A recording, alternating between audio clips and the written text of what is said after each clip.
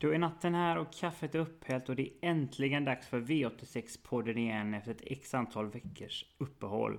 Som ni förstår så är jag otroligt laddad. Johan Ulvestål heter jag och välkommen till ett nytt avsnitt av Stall V86.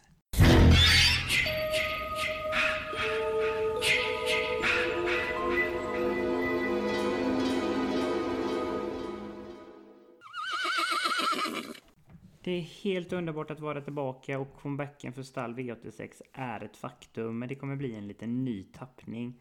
För dagarna inför V86-tävlingarna är väldigt intensiva och för att jag inte ska tumma på kvaliteten kring min djupgående analys som ligger till grund till mina system så har jag fattat beslutet att banta ner V86-podden. Men jag kommer ändå gå igenom spetsstriden, bedöma favoriterna, ge er mina spikidéer och självklart mina drag och mina skrällbud. Så det är ju ingen större skillnad, det är bara att den kommer vara betydligt mer kortfattad. Vi gör såklart inga undantag denna veckan utan vi erbjuder i vanlig ordning andelar till V86-tävlingarna. Så gå in på minandel.se alternativt ATG tillsammans sedan Torsvik Tobak. Så hittar ni min andel där och kan rigga de systemen som passar er och er plånbok allra bäst. Och förutom mina ordinarie system så kommer jag även denna veckan konstruera ett poddsystem. Det är lite billigare, kostar endast 28 kronor och består av 15 andelar. Och det baseras ju på mina tankar som jag tar upp här i veckans avsnitt av Stall V86. Och fokuset är spelvärdet, att för en liten slant hitta de riktigt stora pengarna. Vill ni komma i kontakt med mig så kan ni mejla mig på podcast@minandel.se och det är alltid lika uppskattat när ni lyssnare hör av er, så gör gärna det. Och ni får också väldigt gärna prenumerera på podden och betygsätta och kommentera den, vilket hjälper mig att sprida podden, så gör väldigt gärna det. Och i så fall får ni också aviseringar när jag släpper nya avsnitt till både Stall V75 och Stall V86, så prenumerera väldigt gärna på podden. I centrum denna vecka är min hemmabana Åby, för det så avgörs lördagens V75 här och även hälften av tävlingarna avgörs på Åby. Så då är jag alltid lika extra taggad och påläst, och dessutom kryddas V86-tävlingarna av en superjackpot på över 25 miljoner, så det finns miljoner skäl att sitta med en lapp på onsdag och hoppas verkligen att ni gör det. Det är väl inte så mycket att orda om, men nu kör vi. Här kommer veckans V86-genomgång. Vi inleder såklart med avdelning 1. 2640 meter med autostart. Nummer 2 Adhook kan ju verkligen röra på sig från start, men håller ändå nummer 3 Nicky Flaxson snabbare och är min knappa spetsfavorit. I ledningen så höjs segerchanserna ganska rejält. Men i grund och botten så är nummer 6 Passenger Power kanske snabbast av dem alla. Men har ett spår långt ut på vingen och har inte startat sedan juli, så jag är ändå ett litet frågetecken där. Men kommer nog ändå gasa från start och kommer nog försöka lägga sig i spetsstriden här. Jag tycker samtliga de här tre är givna på en kupong om man garderar. Avdelningsfavorit är fina och starka nummer 1 Whipped Eggs, men återkommer efter vila och har inte startat sedan juni och dessutom struken inför en tilltänkt start i september månad. Dessutom pratas det om skor runt om, så det är många frågetecken och jag undrar hur det står till med formen här, och som favorit tycker jag det är givet att gardera. Nummer 8 The Real Star ska bli extra kul att se efter sin sjukdomsfrånvaro. Behöver med all säkerhet loppet och skulle bli förvånad om det inte blir ett defensivt upplägg här. Men kapacitet och styrka finns verkligen och blir över här, och även om jag rankar ner honom något så är han farlig att nonchalera detta sällskap.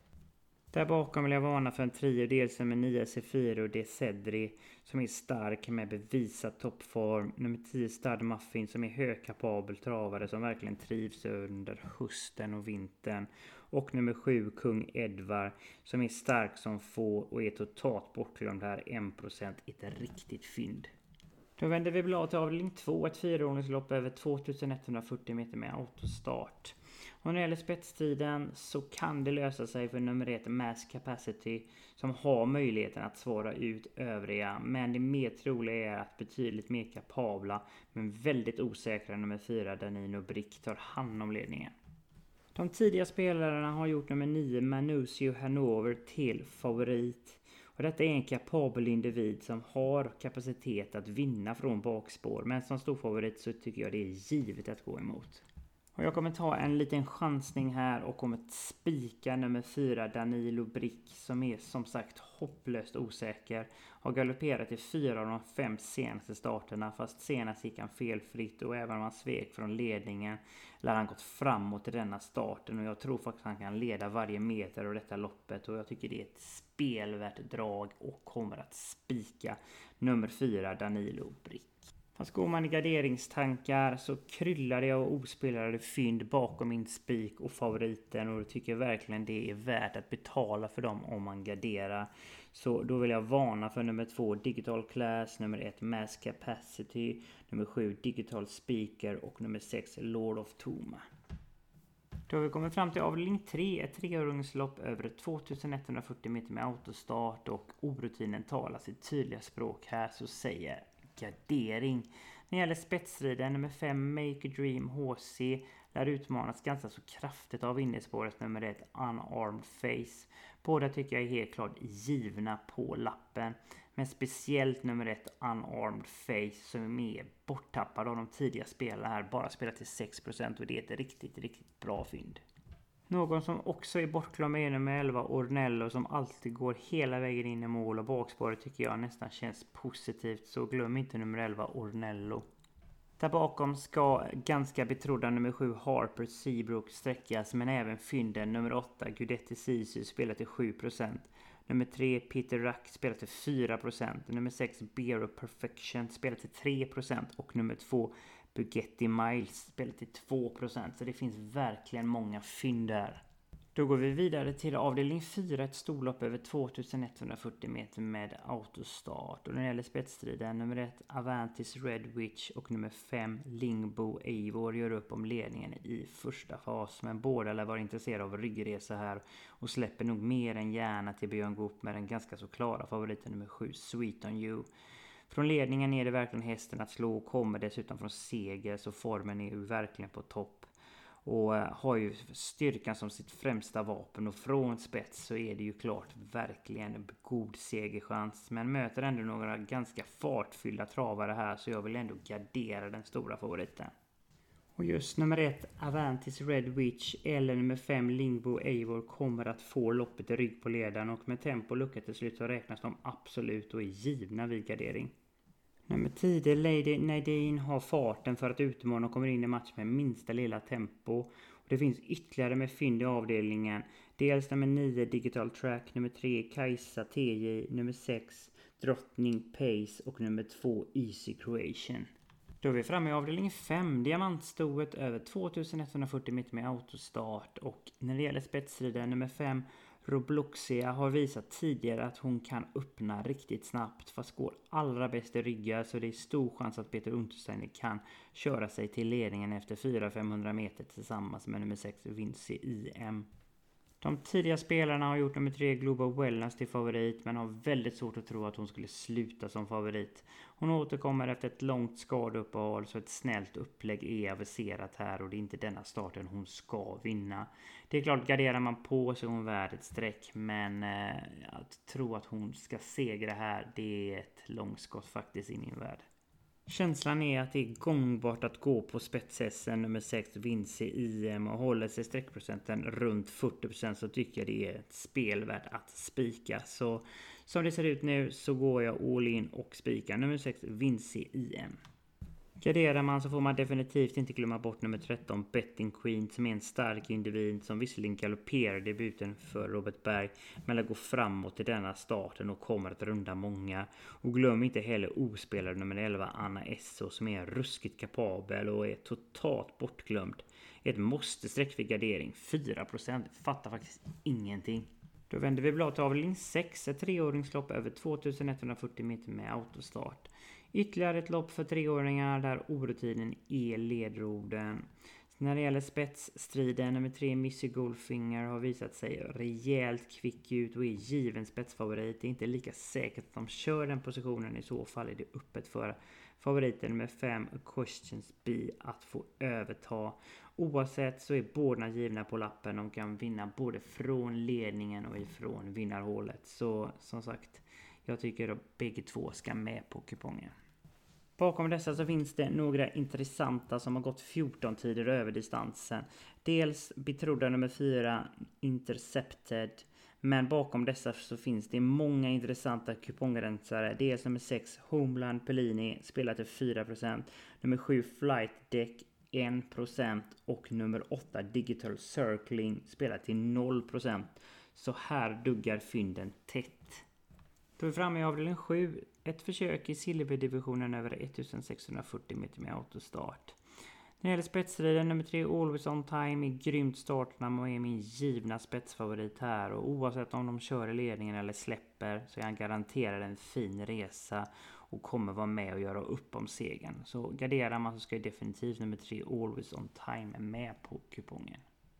Ganska så klar favorit är nummer 5 Smedvikens Cruiser som verkligen har bevisat form och spurtade hem segern senast från bricka 12. Har ett fint utgångsläge här och skulle kunna hitta en fin position med slagläge och kommer på nytt få användning av sin livsfarliga spurt till slut. Så se upp över upploppet för 5 Smedvikens Cruiser. Fast här kommer jag ta en liten chansning och spika nummer 12 Martin de Boos som senast inte tog chansen när tåget gick. Men när väl luckan kom så spurtade han verkligen urkinnigt. Spår 12 över kort distans. Ja, jag vet att det är riktigt svårt. Men med minsta lilla tempo här så tror jag bara han kan vara bäst. Visade ju verkligen form senast och med det loppet i kroppen så lär han vara bättre till den här starten. Så jag kommer spika nummer 12 Martin de Boos och 5% är ju verkligen ett härligt fynd. För det som garderar så ska jag självklart ta med favoriten nummer 5 Smedvikens Cruiser liksom spetsfavoriten nummer 3 Always On Time. Men glöm inte bort fynden nummer 6 Floris Baldwin som verkligen avslutar starkt, spelar till 3% just nu. Nummer 11 Aron Palema grundkapabel, spelar till 2%. Och nummer 9 Sukulane som jag jämt jagar och som ofta fyller mina kuponger spelar till 1% just nu. Så det finns verkligen fynd även i denna avdelningen. Då har vi kommit fram till avslutningen. Avdelningen 8, diamantstoet över 2140 meter med autostart. Och i min värld så tar ingen en längd på innespårets nummer 1 Indiana Bocco och skulle inte bli förvånad om Rickard N Skoglund testar att köra i ledningen denna gången. Är bortglömd av de tidigare spelare och 7% är ett riktigt fynd. Skulle man däremot släppa så lär nummer 5 Selma Tull vara först fram och ställa frågan. En position hon verkligen trivs med, men jag har väldigt svårt att tro att de blir släppta till ledningen och det känns som att dödesrisken är ganska stor. Så på min lapp så rankar jag ner Selma Tull något. Grundtanken var annars att spika den tidigare favoriten nummer 13 Zeta Kronor som varit ute i stentuffa årgångslopp som storchampionatet och derbystoet. Men sedan kom strykningen som gjorde denna avdelning ganska så oviss. Men jag tar ändå ställning här och kommer spika den ekipagen som sitter tidigt i ledningen, vilket är Indiana Bocco. Och jag hoppas verkligen att de kör den positionen. I så fall kommer de bli en riktigt svår nöt att knäcka och som sagt spelar till 7% just nu. Riktigt spelvärt. För det som garderar får ni inte glömma bort kupongrensarna. Nummer 8 Hosiana Bocco spelar till 3%. Nummer 9 Keycard spelar till 4%. Nummer 7 Karisma Sisu spelar till 3%. Liksom nummer 10 Saga Dock totalt bortglömt spelar till 1%. Så där då var vi mål för denna gången. Hoppas verkligen jag gett er lite tips och idéer till onsdagens tävlingar. Och som sagt det kryllar verkligen om fynd denna gången. Så det luktar verkligen stora slantar. Och konstruerar ni inte egna system så får ni gärna rygga oss på Min Andel. Logga in på minandel.se alternativt ATG till sammansidan Torsvik Tobak så hittar ni Min Andel där och kan rygga de systemen som passar er bäst. Vill ni följa mig på sociala medier så lägger ni till Johan Ulvestål på Facebook eller på Twitter och även Min Andel finns på sociala medier, finns på Facebook, Twitter och Instagram och då bara gilla och följa så missar ni ingenting från Min Andel. Vill ni mejla mig och komma i kontakt med mig så gör ni det på podcast@minandel.se och ni får också väldigt gärna prenumerera på podden, kommentera och betygsätta den för det hjälper mig sprida den så det är jag jätteglad om ni vill göra och i så fall får ni aviseringar när jag släpper nya avsnitt både till stall V86 och stall V75. Annars är jag tillbaka i natten mot fredag och jag kommer gå igenom lördagens V75 omgång på min hemmabana Åby. Jag hoppas verkligen ni lyssnar då igen. Ha nu annars en fantastiskt underbar vecka och hoppas ni verkligen ror hem de riktigt stora jackpot-pengarna. Ha det nu underbart!